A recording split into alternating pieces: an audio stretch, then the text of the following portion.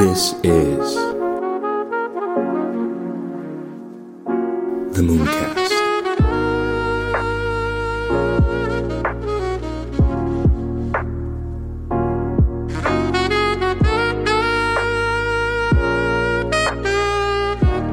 Yeah, dude, man, just want to start out first with like, how are you doing? How are you feeling? How do you feel about the state of the market, man? I think we're in a sideways motion. To be fair, I don't think. I think kind of we've had the worst of it. Yeah. I think we're on a sideways motion for now. So I think we're going to continue for some time. It's just going to be hovering up and down until the next run up. But I mean, that can happen anytime, really. Yeah. Do you think you think it's possible that we could go? I mean, anything's possible. What do you think the likelihood is that we go below 20K again before the next halving? I think it's likely. Yeah. Yeah, I think so too. I think people are getting hyped now, but I think the Fed is going to be sturdy because, we'll see what happens. The CPI report, I think, is supposed to come out today, if I'm not mistaken, but we'll see what happens when the new CPI report comes out, because that will determine like what they're going to do. If it comes out not too good, higher than expected, then of course they're going to continue the 25 basis points rate hike. And that's just kind of how I'm looking at it. And I think the market is trying to price in that they're going to freeze or halt rate hikes, but I think they're very adamant about protecting the dollar as much as possible, because if they reverse or if they freeze now, they can only freeze and keep the rate hikes this high for a minimal amount of time. I say at max the end of this year, because you see the banks are already starting to crumble now, and it's crazy, So I think if they can't keep this high interest rate environment for too long, because over the course of time, the more banks are going to start cracking, then there's going to be a run on the regional banks, and then the top 4 or 5 major banks will be all the liquidity. It'll be consolidated with all the liquidity, which is maybe what they want to do. As they're steadily rolling out the CBDC. As you know, I don't know if you know, but Fed now is dropping in July, so that's going to be fascinating to see how that goes. I mean, the thing is, historically speaking, the interest rates now are quite low. So like 20 years ago, you would have like 16 or 15%. No, I mean, 20 years ago, it's about 7%. But if you look like 40 years ago, it was 16% interest. So, I mean, now you can probably get a fixed mortgage for, say, 4.5% or 4%. So saying that, I mean, I think the problem is they can't really put interest rates any lower. That's the thing. Yeah. They can't. So what they're going to choose to do is just print money instead. Yeah, this is the thing. I think because back then the bubble wasn't as big as it is now, because everyone is over leveraged with credit. Everyone, from consumers to businesses to banks, everyone. So, the problem got way larger than it was in the past. So I think for them to be able to increase the interest rates that high is impossible, because everyone will get squeezed. I mean, you see the businesses are already starting to fire people right now. They're already starting, mass obviously, layoff. Yeah, obviously with AI, they're just going to replace people, replace the labor for like artificial intelligence where they can. For sure. But I mean, on the end of the day, I mean, I spoke to my friend about this yesterday, and there was an interesting video where somebody said that basically, if you don't need people, you get rid of them. But in reality, what you should be doing is scaling your business up so you keep the people on. So instead of selling, say, one thing, you sell more things and you keep the people on, increase the trade. But the problem is companies like Twitter, they have the monopoly. So I mean, they don't really have any competition from that point on. I totally agree with you. Yeah, I think that it's good to diversify, especially from the business aspect, depending on what kind of business you have, but diversification, I think, is key in this type of, high interest rate environment. But I would say that at the end of the day, when businesses have to get squeezed and they do have to cut expense, it will trickle down to the employee, right? At the end of the day, the employee loses, and it just makes everything worse, because then you have all these mass layoffs, then you have less purchasing power within the entire economy, and you know how that game goes. Then the businesses are going to lose money over the course of time, anyways, right? Because there's going to be mass layoffs, less people with money, less spending power within the economy. I mean, it's a vicious circle, really. Yeah. That's a problem you're having. So, I mean, from what I can see, is they can't really reduce interest rates much lower, because if they do, then it's just going to become easy borrowing again. Mm-hmm. And what they want to do, effectively, it all boils down to the COVID loan. So they borrowed this much money off during the pandemic, and they're going to have to pay that off somehow. They can't really pay it off because it's too much what they borrowed. Mm-hmm. And this is where it boils down to. So interest rates went up to kind of pay that loan off. But to be honest with you, if they go back down, which I don't know, I don't know. They probably, it's a hard one to call. I mean, on the end of the day, your property prices aren't going to be going up. That's the certainty. Yeah. How are the property prices looking now in England? Is it stagnating? Are you been looking at it? It's pretty flat. Okay, that's what I assumed. Yeah, that's what I assumed, because if I'm looking at it, because people they're not gonna lower the prices really for their property, because they know eventually the Fed is gonna have to pivot. I'm guessing they're seeing the warning signs with the banks and the banking crisis that's going on right now. So yeah. I mean, the way it happens is, if somebody wants to sell and they need to sell, they're going to have to sell it below market value. Yeah. Yeah.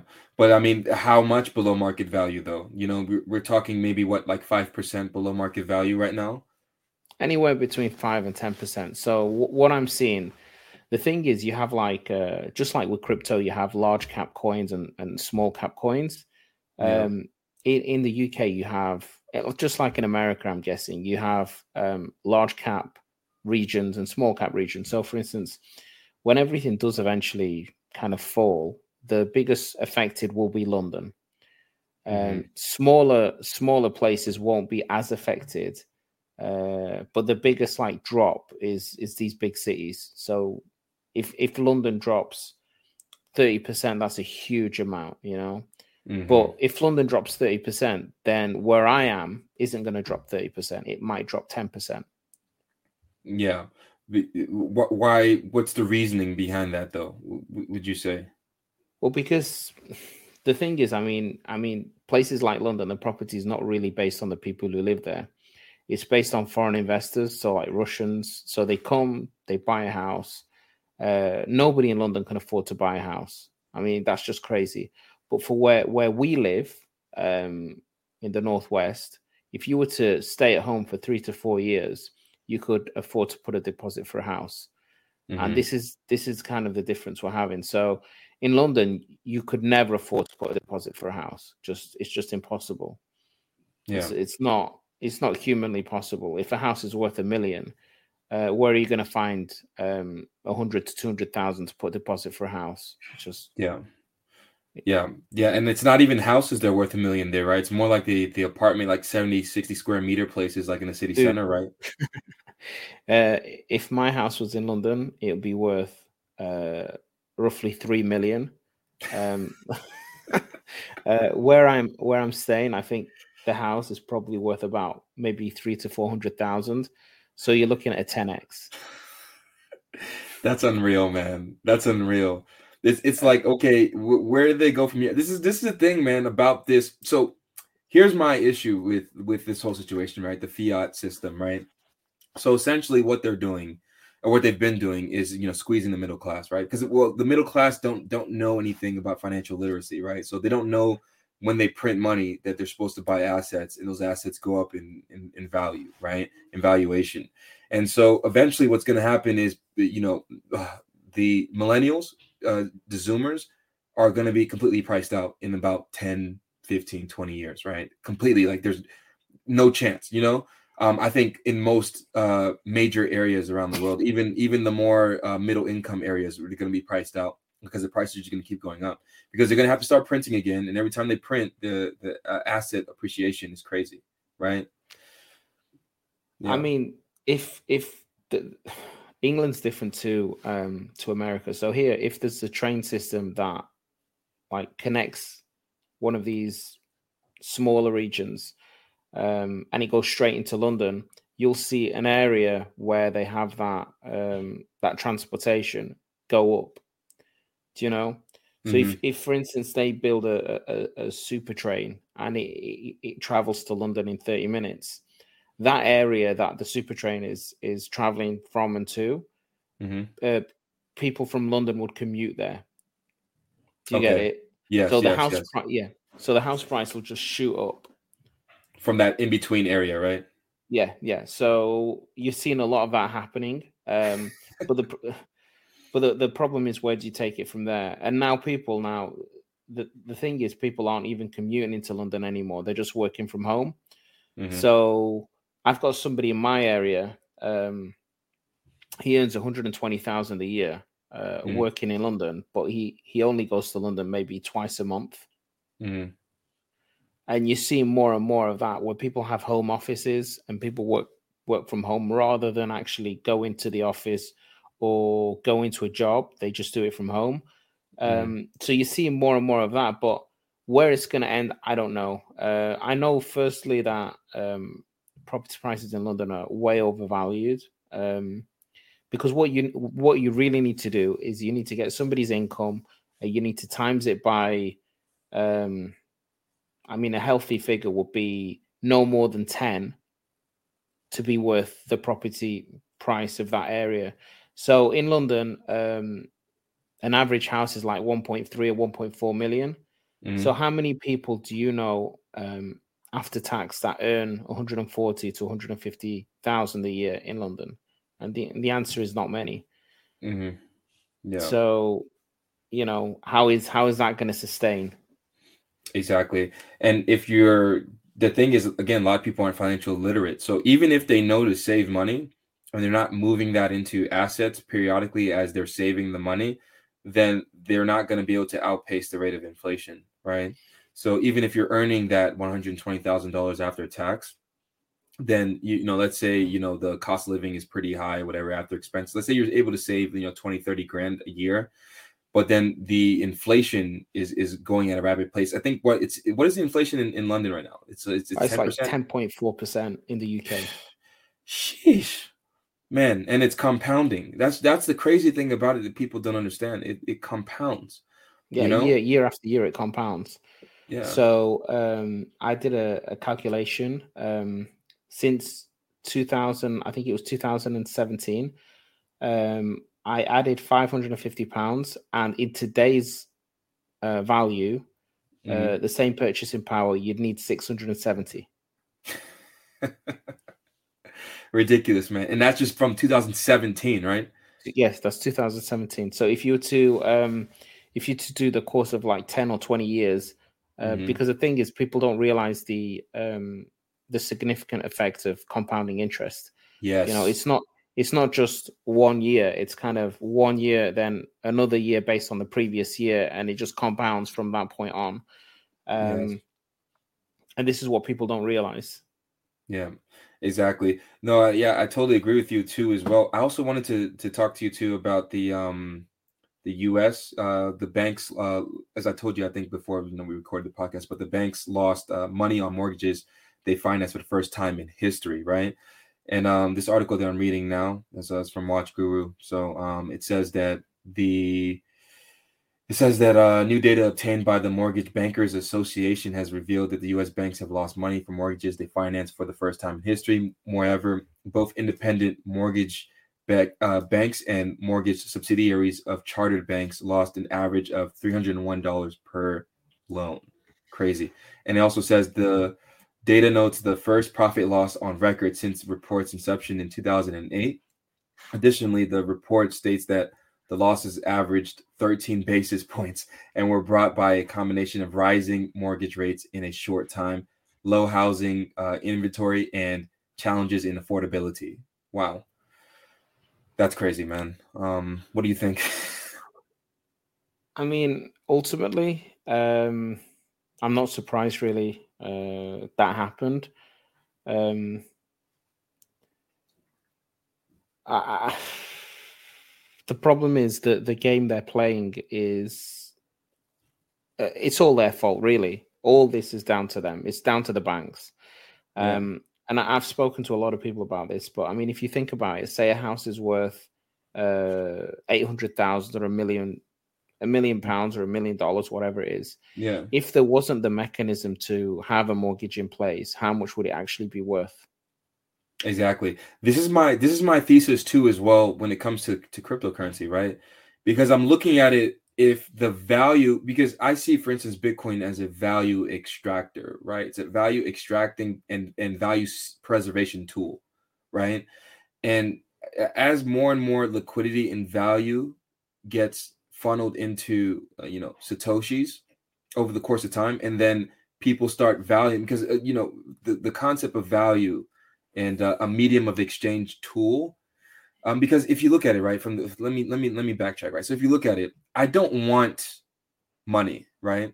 What I actually want is the good and the service that money, exchanges for. I don't want the actual money. So if you can switch that tooling to something that's more hard and something that can't be changed, a monetary policy that can be changed, then it can help to stop robbing people of their value over the course of time. So my thing is, as the value starts getting more and more extracted into this monetary vehicle, Bitcoin, I think over the course of time, the property prices will go down, because Yeah, they're yeah, going to be, it's gonna trade against Bitcoin, right? And Bitcoin's yeah, values definitely.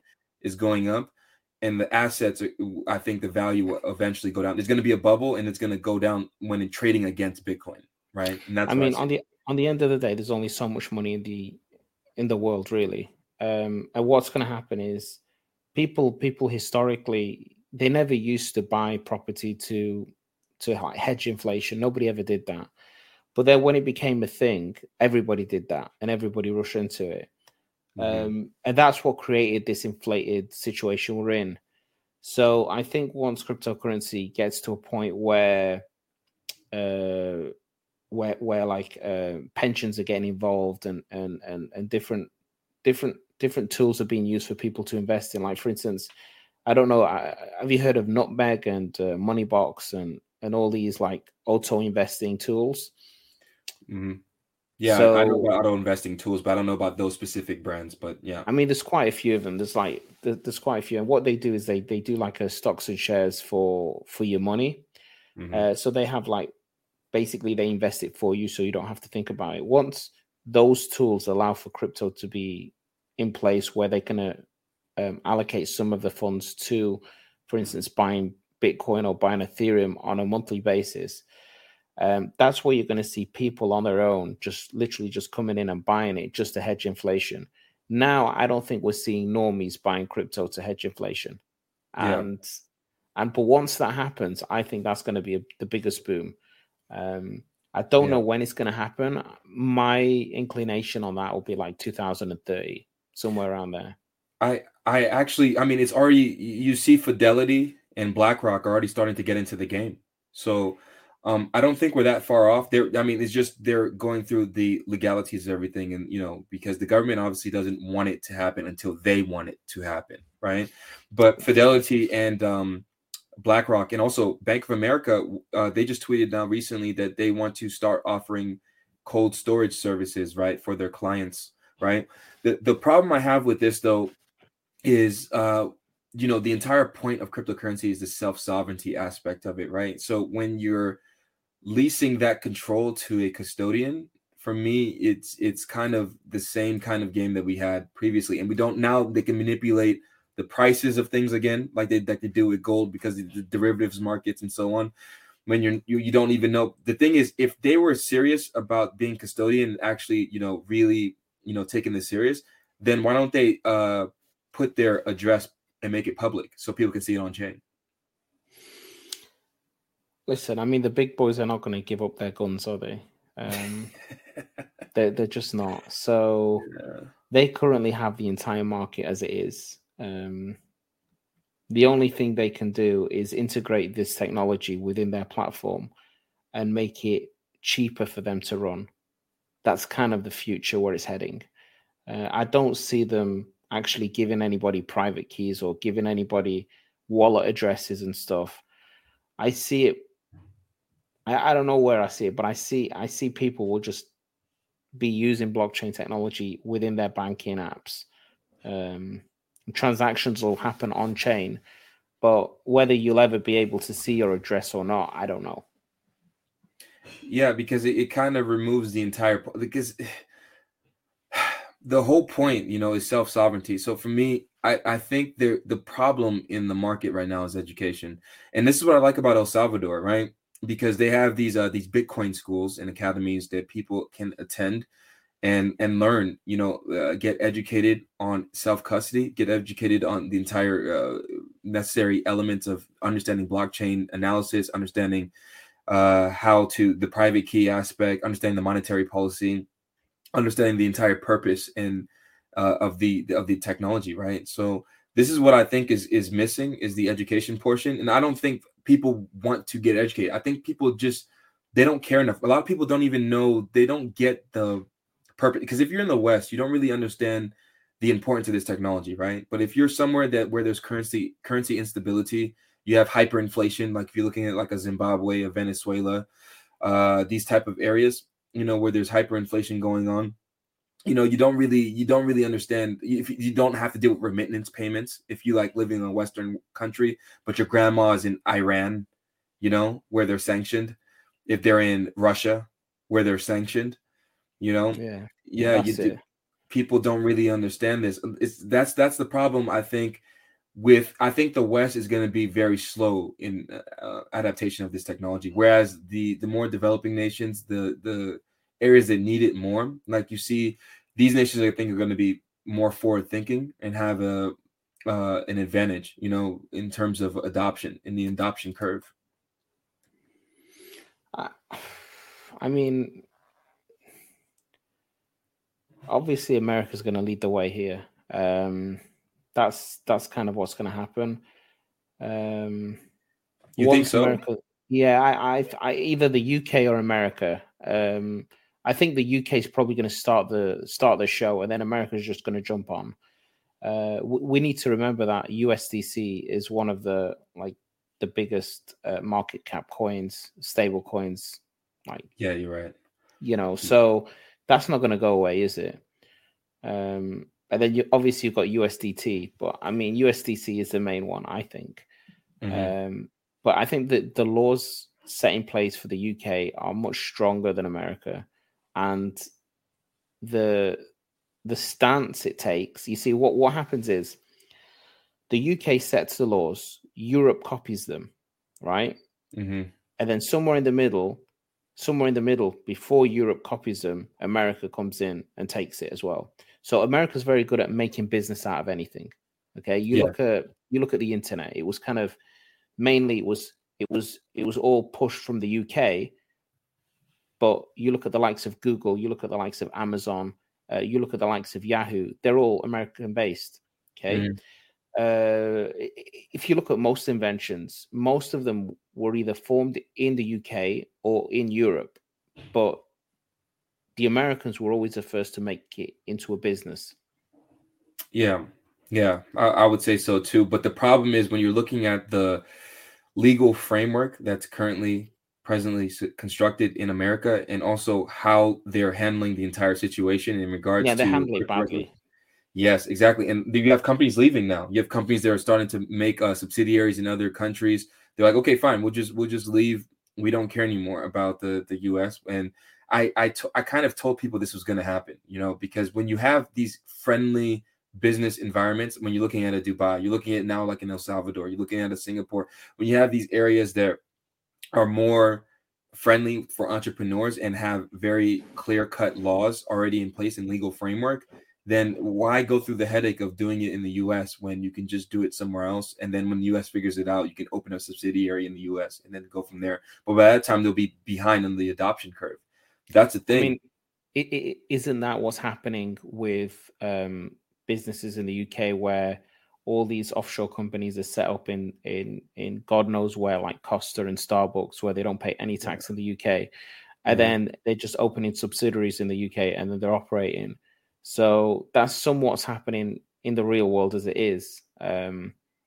It's like your small coffee shop pays more tax than multinational Costa, because they have an offshore company based in British Virgin Islands, and they have their main meetings on the British Virgin Islands, and they class it as an offshore company. So Yeah. I don't think that's going to change anytime soon. And I think, but I don't like that model at all. I think it's wrong, personally.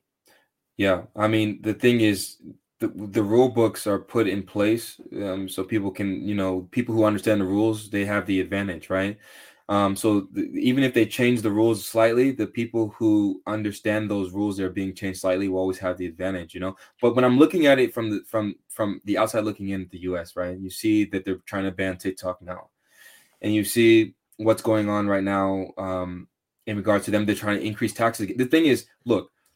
Increasing taxes or increasing the entire the labor force in the IRS is not going to help anything, right? Because you got to think the rich people have the best lawyers. They have an army of lawyers that are more equipped with more experience than some Joe Schmo that just got hired from the IRS and just learned after 6 months about taxes, right?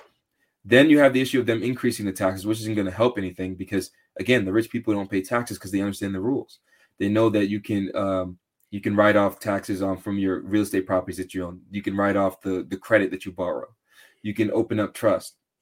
They understand this game. You can open up nonprofits. You can write off a lot of stuff as business expenses, right? They understand the game. I And mean, so, yeah. the whole point of taxes is to kind of keep the system going. But the problem is, if you have the very rich that are, if rules are developed for the very rich to not keep the system going, then it's wrong in a way. I mean, yeah, to be honest with you, if you're not going to take money from the rich, who are you going to take it from? Yeah, but the problem is a zero-sum game, because it's like, okay, even if they were to change the rule book to like force the rich, so they didn't have all these different favorable tax situations, well, it would cause a lot of problems, right, in the long term. Because these things is, it's not a push a button and then fix all, because economies are like the anatomy, right? They're like the human anatomy. Something breaks or something gets fixed and then something else messes up. So when you're looking at it, if you force the rich people to pay more in tax, well, that means they decrease their profit margin, right? And if you're decreasing their profit margin, well, then they're going to find a way to make up for that difference, either by increasing the prices for their good or service, or by laying off people, right? And if they either way that they choose, one way causes more inflation, and the other way is going to cause a ripple effect where less people have jobs or have less spending power, and then they have less to purchase for other businesses, right? And then that causes a whole entire ripple effect throughout the economy. So I think they make the laws in that way to favor rich people, because these laws are completely legal, like the tax avoidance laws or tax optimization laws that they have in place. But it's to also keep things sustainable, because the more that the rich people don't take advantage of these things, the less money they have, and they can't expand the business, they can't grow and hire more people, so more people have more income. So it's really not a okay, tax the rich and this solves it, or increase it. It's so much more multi-dimensional and more complex than that, in my opinion. But what do you think? I don't know. I mean, from the one angle, I do agree with you that obviously the rich need to keep innovating and keep investing in the company. But the problem is, okay, they give. The problem is when you have a system set up where they can just register offshore companies, or when you live in a country, this is my take. When you live in a country, you shouldn't be able to take money from that country, and not pay the tax. That's my notion on it. So when people, for instance, when these companies sell like Costa and Starbucks, and they're taking money from the people, and they're not paying any corporation tax because it's filtered through some secondary company, based in an offshore company, based in an offshore country, that shouldn't be able to happen because there's no money being generated in the offshore country. You understand what I mean? Yes. But what if that business is hiring more and more people and expanding, right? So they're helping your economy indirectly, right? Because more people have more purchasing power because they have more jobs available for people. And so that Okay, decreases the so unemployment rate. why don't they just reduce the tax within the country so people can do that? Like, okay, let me put this in a simple form. Yeah. I live in your house, okay? Yeah. I eat your food, but I pay nothing to you or your house. Instead, I'm paying it in another house because I've decided to fund the other house, but I'm not funding the house that I live in. The money's coming from the UK, it's coming from Germany or from wherever it is, by Yes. the people of that country because of the innovation of that country. But what these companies are doing is they're setting up base in a country with no innovation, just simply tax avoidance rules. So they're not paying anything or paying very little to that country, and I think it's just wrong, because when you have like a sophisticated country where you have the laws set in place for innovation to happen, and then what you're doing is saying, right, well, we'll take all that innovation, right, we'll make money in this country, but instead of paying tax in that country, we'll just now register in an offshore country like Cayman Islands or whatever. But this country that they're registering the company to has absolutely no innovation. Yes, I get what you're saying, but the thing is, how I look at it is like this, man, because I'm getting what you're saying, but for instance, if you look at the zero tax countries, right? If you look at, for instance, like a Dubai, right? It works only because the government is able to subsidize the public goods and services from the oil that they control, right? So they control the oil companies, and they're able to subsidize some of the public goods and services, but the people are generally speaking more on their own, as you've explained it to me too before. Like if you're not Emirati, then you don't get certain privileges as someone who was born there, and so on and so forth, and they don't really help to subsidize people's lifestyles from like public So goods and so hold on. services, So right? let me get this straight. So in America, in Europe, in the Yeah. UK, when you're born in a country, you're a citizen, a full citizen of that country. So they're not going to turn around and say, hey, because you were black and you were born in America, you don't belong in America. I mean, they can't do that. And Yeah. in the UK, whether you're black or whether you're Jewish and you're born in the UK, you're given like proper citizenship just like any other person. Yeah.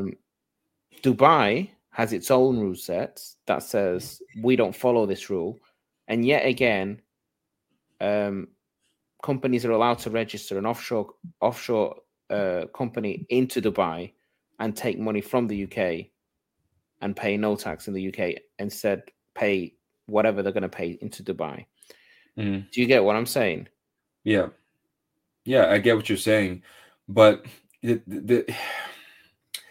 it's a little bit of a tricky situation, man. But yeah, I get what you're saying. But I'm saying that even though they're making the money from the UK and they're moving it to Dubai and they're not paying taxes from the UK, they're still um, providing jobs, for people, So yes, it's bad what they're doing, but they're also doing good, too, as well. Because say, for instance, if you were to force this company to pay tax, maybe the company can't operate in that same way, or they can't expand anymore, or they have to increase the prices for their goods and services now because they have to add it on an expense of 30, 40, 50% tax or whatever the tax rate is in the UK. You understand what I mean? So I completely understand what you mean. It's just yeah. if they needed to be favorable taxes for the rich, then they should be able to be done within the country rather than companies seeking to go offshore. So what you're saying is the UK should lower the taxes to entice entrepreneurs to not have offshore companies in Dubai and stuff like that, basically. I mean, if I was in charge, I wouldn't permit offshore companies to operate in any country. Just the whole notion is just flawed. Yeah. I think if you're, I just can't see that working out. I mean, I don't know how that works out. I mean, you just literally avoid corporation tax completely. Yeah. No, yeah. I totally understand you from that perspective. But I'm like, okay, so if they say, for instance, in this hypothetical scenario and they stayed in UK, would be the tax rates for them? It's progressive, I'm assuming, right? So it'd be what, let's say, estimated 20-30% tax. So that's now Well, eating into their profit margin. Well, I think it's 20% now. It's going up to 25%. So what you would do is you probably just lower the corporation tax based on the people they hire and the innovation they bring to the table. I Yeah. don't know. I mean, I'm not an accountant, but Yeah, of course, of course. But my thing is, okay, you lower the corporation tax. Well, again, it's not like pushing a button, because then now the government has less income, because the only two ways the government makes money is either they borrow it or they get it from taxes, right? Or those are the only two ways. And in the States, they can just make money out of thin air and print it because of the global reserve currency. And so if you're lowering the taxes to, let's say, a 10% from a 20-25% basis on the corporation tax, then where's that difference coming from? It's going to have to come from somewhere else, right? You're going to have to increase it somewhere else, either from the progressive tax for regular day-to-day middle-class citizens, or, well, you're going to have some kind of tax clause somewhere, because you're losing money as a company or as a country to keep companies there in-house. And that's the thing. Otherwise, they have to print the money or borrow the money, which is, essentially causing more issues, because then you increase the debt ceiling. And when the debt ceiling gets increased, then you're paying more for the interest rates. And then eventually you get to a point where you get squeezed as a country, which is where the States is at now. And the States is at a deficit. They operate a deficit every year. So we don't produce more than we spend. And so we have a deficit because, you have the Medicaid, Medicare, and the Social Security that's mandatory to pay, right? And after you take that expense plus the interest rates on the bonds, right? So they're paying the interest rates on the bonds on top, and you add those two together with all the other miscellaneous expenses as well, roads and yada yada. When you add all those expenses together, there's a deficit, right? I've done the calculations. There's a deficit of around $400 to $500 billion as of today, right? Something like that. So they're printing the money to make the difference, whereas in other countries they're just borrowing the money from like the ECB, in Europe, for instance. So my thing is, like, then it just causes more inflation, and you create a bigger debt ceiling until it gets unsustainable to the point where the deficit is so big that you're printing so much, and then it causes hyperinflation. I think we're kind of there, basically. Yeah, it's crazy, man. It's crazy, but I think people don't really get the entire landscape of how the macroeconomic environment works. It's like I tell people all the time, I compare it to anatomy. It's like literally like the human body. If I mess up my back, well, that means I can't sit down. It sucks when I try to sleep, and then that affects my sleeping, and then it causes other issues, and then maybe I eventually have a bad posture, which makes other issues in the future. So one thing affects another.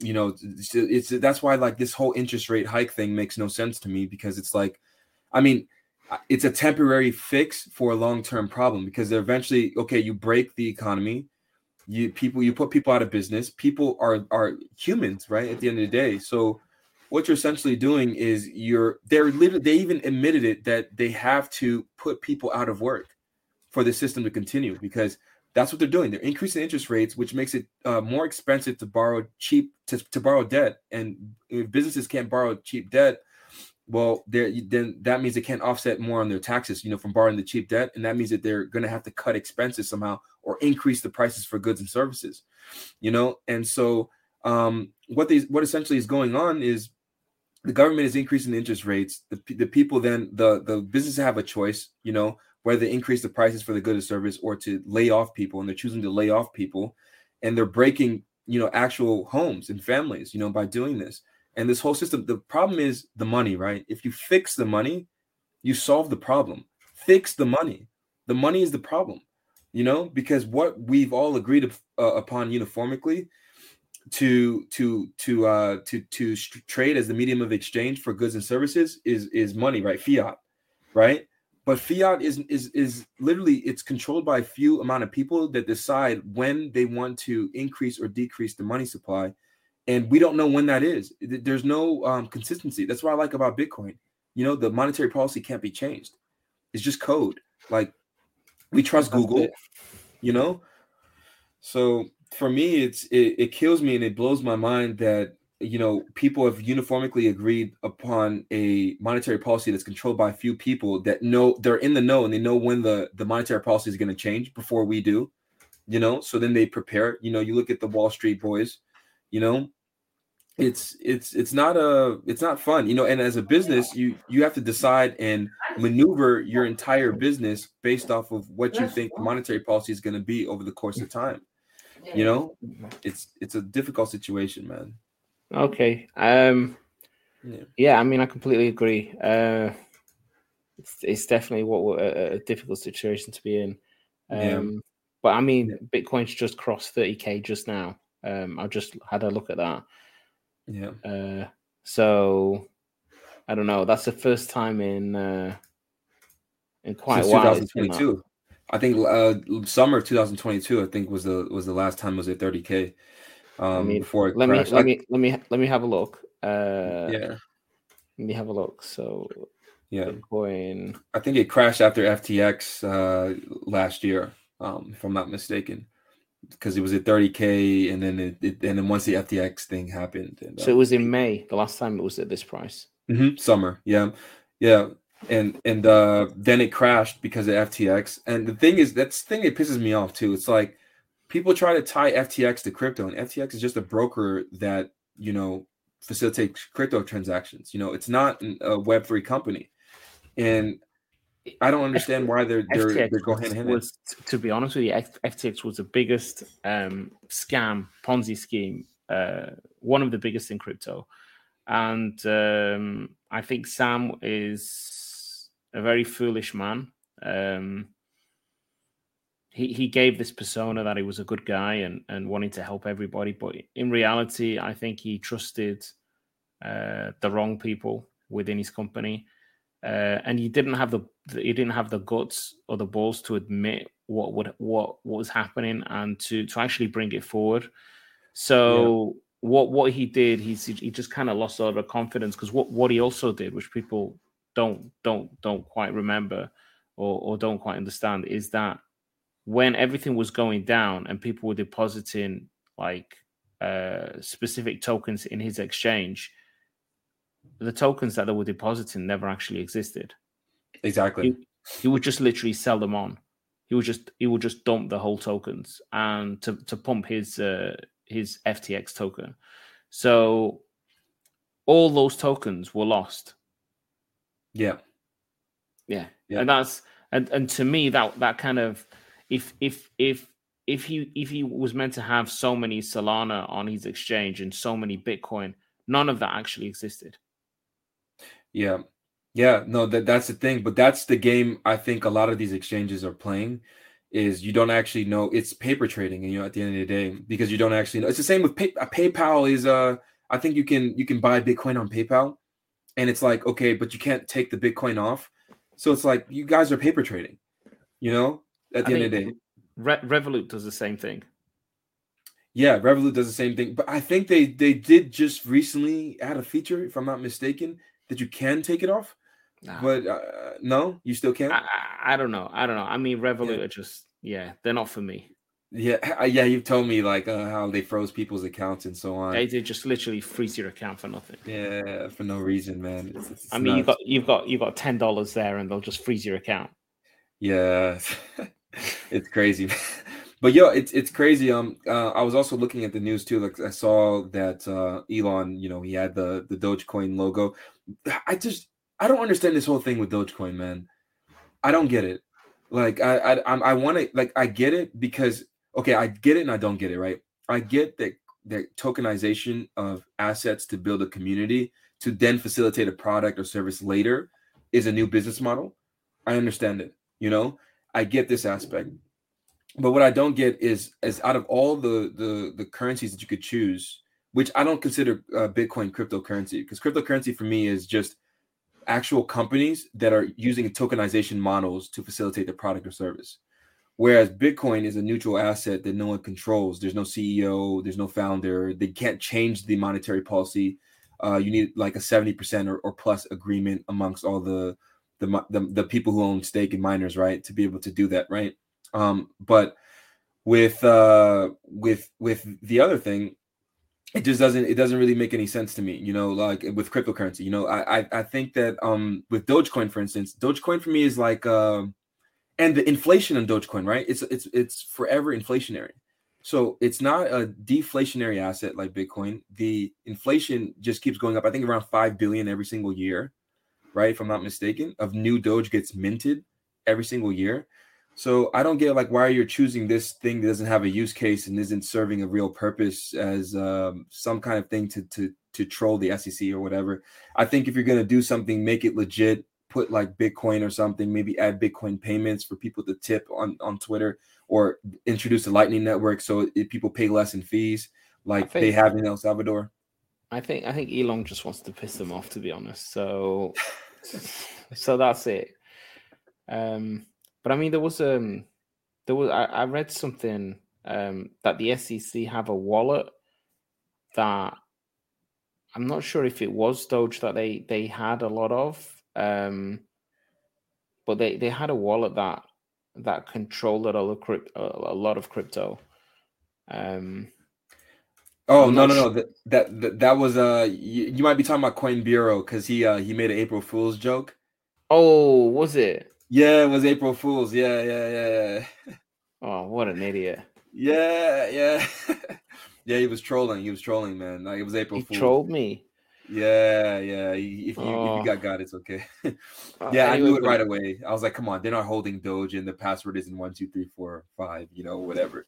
Yeah. I didn't read anything about password, but I definitely read they were holding Doge. I was like, that's strange.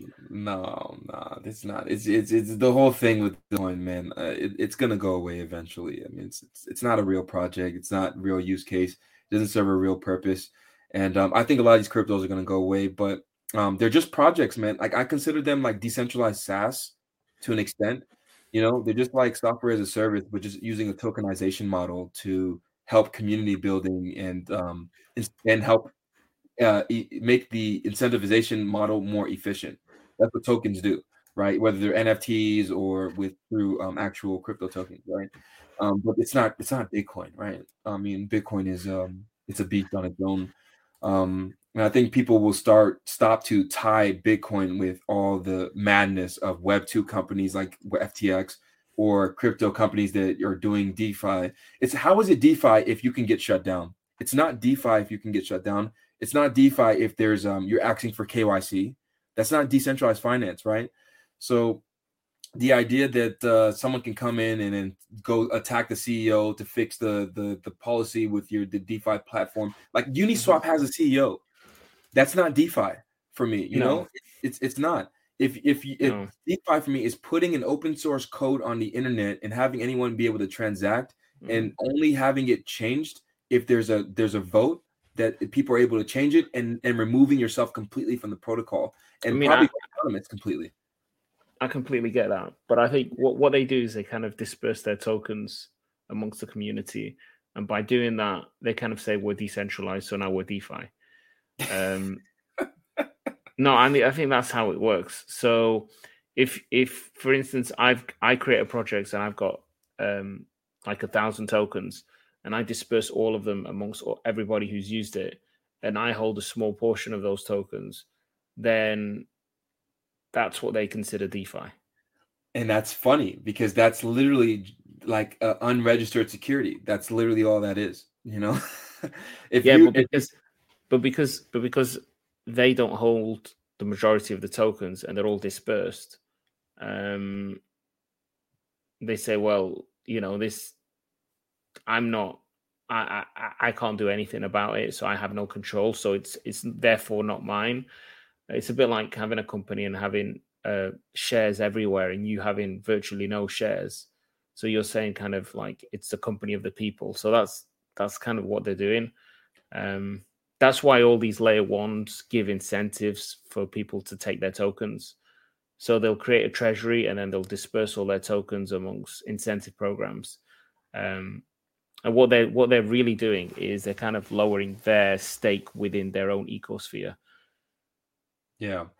I mean, I get that, but based off of like how the US does it with the Howey test, the only true for me real form of a commodity is Bitcoin, because there was no pre-mine, and there's no CEO.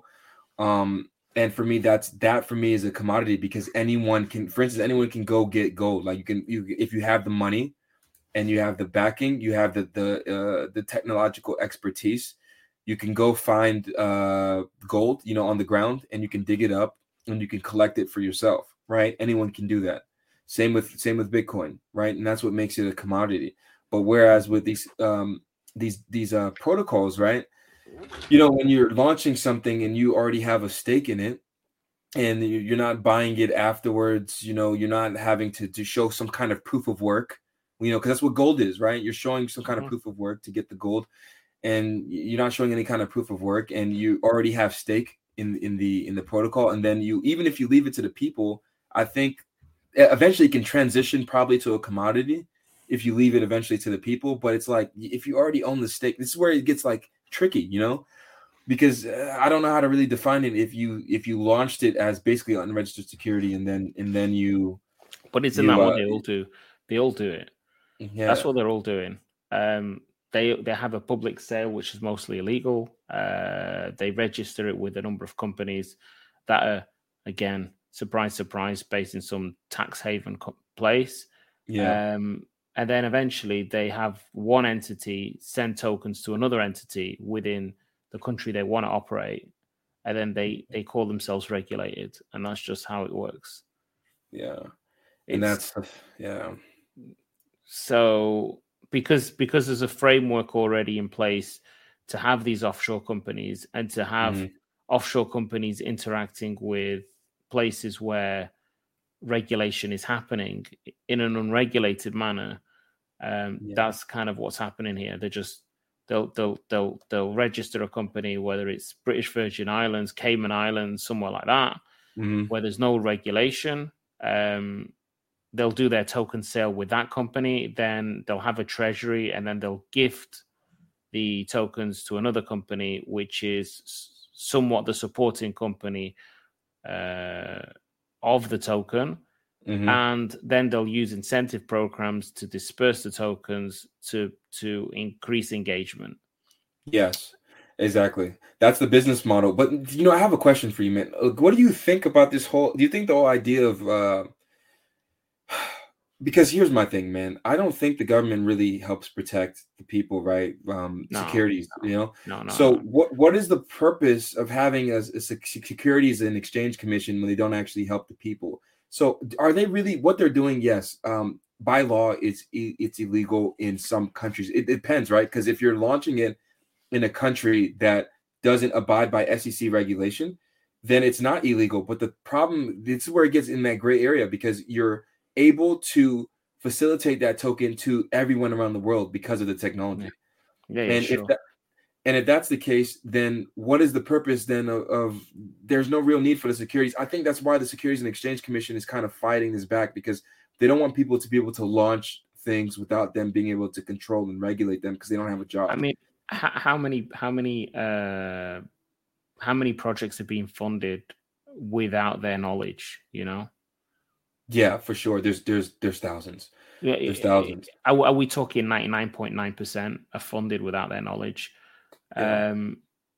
And I think what they want to do is, their mission is to protect the consumer. And I get that. But ultimately, I'm somewhat questioning myself and saying, is their mission to keep the poor poor and the rich richer? Because once you are an accredited investor, you're okay to invest in these speculative investments. But once you're not an accredited investor, in other words, your net worth is under $1 million. Yes. You're somehow too dumb. Exactly. And that's crazy. I just think that's nonsense. Me too. And this is why, like, and also if you look at it, man, why is a stock market, open at a certain time, close at a certain time every day, and it's not open on the weekends? Whereas with the crypto market, it's completely liquid all the time and everyone has access to it. So I just see like a shift happening where you go from the stock exchange to the block exchange, if you will. Because it just makes sense to tokenize things, and it makes everything more easier, it makes things more liquid, it moves things in economies more exponentially, because you don't have to wait for the market to, to open, to get your money out, or to sell, or to buy, or, you can just do it whenever you feel like it. And I think that's how it should be. Why do you have to wait a certain time to do things? I don't know, man. I honestly, I think the people who set up the financial system early on, they had it this way. But I can't see it continuing for much longer. Yeah, me neither. I mean, if you look at how it's set up and how people get the information before other people, and they know exactly when to buy and when to sell, that's an unfair advantage. Then you, like you said, you explained the accredited investor, right? Air quotations, the accredited investor, where you need $1 million in net worth to be able. That makes you now more of a suitable. Imagine, you gain all the way up to $1 million in net worth, and you're like, wait, I wasn't less intelligent yesterday than when I was at 900,000 in net worth than I am today at $1 million in net worth. So what's the difference? And it's just all about money, at the end of the day. And I agree, it just keeps the poor people poor, and it's unfortunate. But yeah, man. Dude. I mean, who's to say that rich people don't make stupid bets? Yeah, that's true. Of course, anyone that makes it to the level of 7, 8, 9 figs in net worth, they made a lot of stupid decisions and took a lot of risk and failed. It's impossible to go through that route, and just unless you were born into wealth, that's something completely different. To be honest, I think that the whole idea of this accredited investor scheme, I think it's nonsense. I think anybody should be able to invest. I think, but at the same time, they should be told the risks. So, yeah, exactly. And honestly, my opinion is you should research the risk yourself, but you should also not be able to not have access to the information. But everyone has access now because of the internet.